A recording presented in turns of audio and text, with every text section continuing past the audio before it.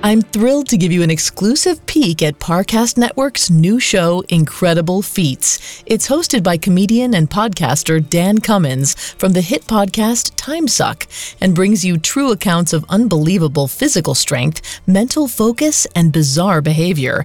Monday through Friday, Dan goes behind the scenes and into stories of everyone from world-class athletes and world record breakers to artists, architects, and more. Right now, I'm going to play you a clip from the first episode about the skydiver who broke the sound barrier as he free-falled from the edge of space. To hear the rest of the episode, follow Incredible Feats free on Spotify or wherever you get your podcasts.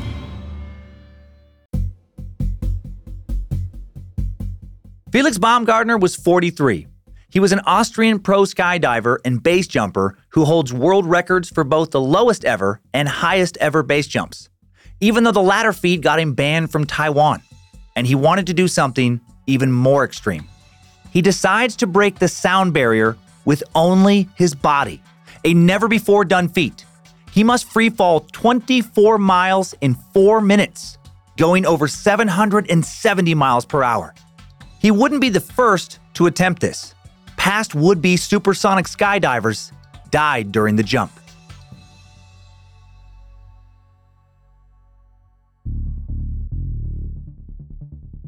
It takes 300 people and 5 years of planning to prepare for Felix's jump.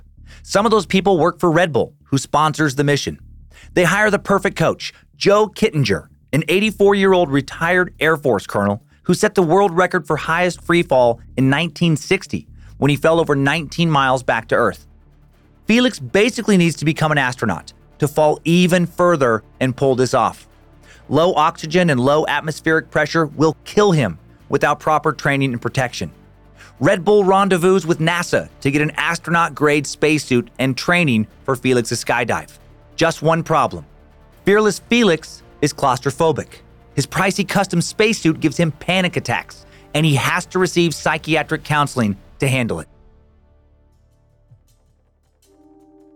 October 14th, 2012, jump day.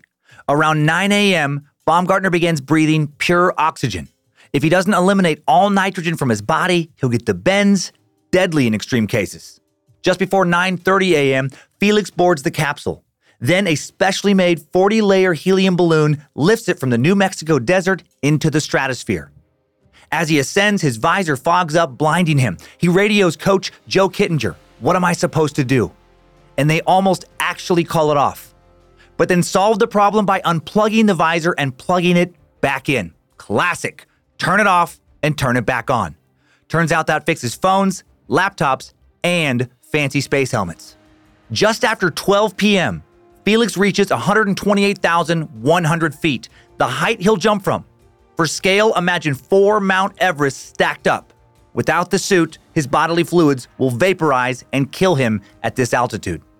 He describes his view.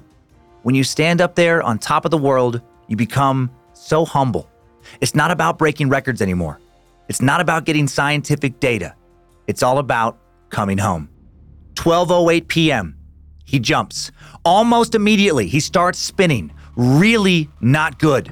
If he can't control the spin, all his blood will gush out of his eyes, killing him. This is what killed the previous daredevils.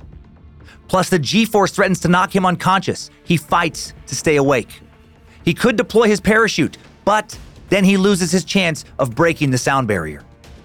Felix manages to control the spin, and 34 seconds in, boom! He breaks the sonic barrier. It's so loud, Mission Control hears it from the ground. 50 seconds in, Felix hits his terminal velocity, Mach 1.25, or 833.9 miles per hour.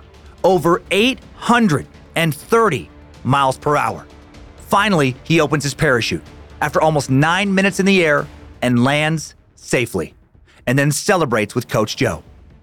2 weeks later, Felix goes on the Today Show and tells the world he did not enjoy the jump.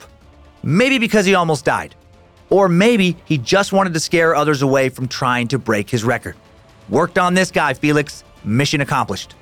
Either way, he retires from skydiving and base jumping, but he has not stopped being a daredevil. Today, he races cars, makes helicopters do backflips, and makes men like me feel, well, a little less manly. To finish this episode and hear more amazing stories, follow Incredible Feats free on Spotify or wherever you get your podcasts.